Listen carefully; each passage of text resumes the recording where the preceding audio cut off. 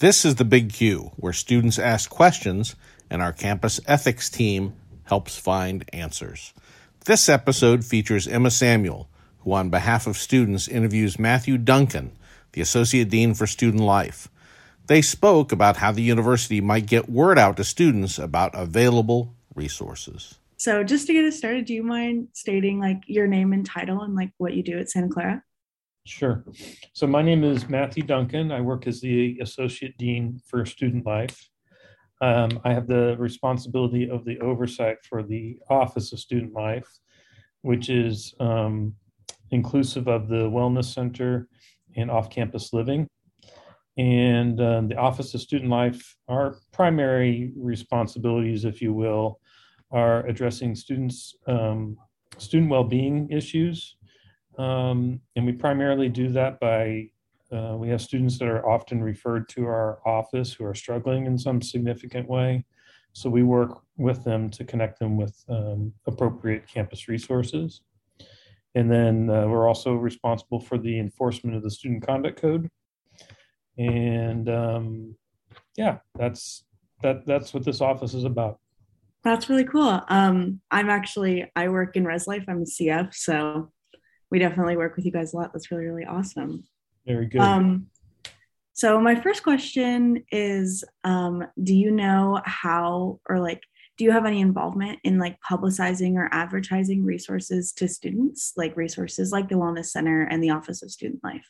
So I'll speak to, in terms of the Office of Student Life, one of the things that we do on a quarterly basis is we send out information to all students, faculty, and staff about our the ways that are through student well-being that we can be of assistance.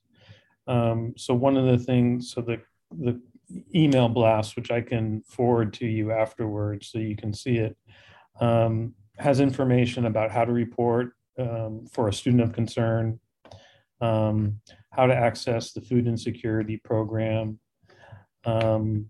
Those are sort of as well as to file reports such as misconduct reports, whether that be with Title IX or our office. So that's one of the things that we do. Both the Wellness Center and the off-campus living, they have active Instagram accounts where they're pushing out information on their services, as well as the food insecurity, the student of concern reports, those types of things, and then the specific programming that they do in their areas. So those are, that's the primary ways. That's awesome. Yeah, I think I definitely remember receiving the emails, especially the SU Culture of Care emails. Is that, That's right. Do you guys send those out? Yeah, that's exactly right. We're getting those. Yeah. That's really cool. So my next question is, what, if any, resources do you think Santa Clara has, especially in the Office of Student Life, that maybe students don't know about or use as often as you think maybe they would be useful? Well, I think it more has to do with the perception, to be quite frank.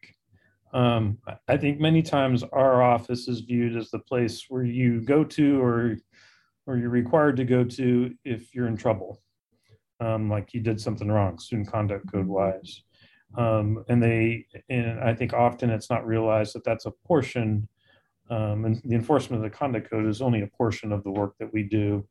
And to be quite frank, we spend more time on an office working with students in support of them as opposed to through the conduct code. So I think that's one of the biggest challenges is how to get in front of that perception, so that students feel more comfortable perhaps coming here or seeking out our services on their own. That's really interesting. I can definitely relate about that. As someone who works in Res Life, I think a lot of students have the same perception of I'm just here to enforce policy and not as someone who's there primarily to support them and help them. So it's definitely a challenge that I'm familiar with too, of trying to express to students hey, yeah, it's my job to keep you safe and make sure that the conduct code is being enforced, but also I'm here to support you. Because I think students get nervous and they don't like it's a hard hurdle to get over. Right. Yeah, definitely. And then one question that I was wondering, the Office of Student Life definitely has a lot of stuff, but are there any resources that you think we should work on, like acquiring on campus, or something that we should work on, like beefing up, for lack of a better phrase, around campus? Well, I know one of the things that we are currently working on that's in the area of the Wellness Center is trying to look how we can expand support advocacy resources for individuals who are impacted by relationship violence. And I use relationship violence in the broadest of terms, in terms of whether it's anything from verbal abuse to physical, sexual assault, those types of things. Mm-hmm. So that's one area where we're actively trying to expand in support of our students.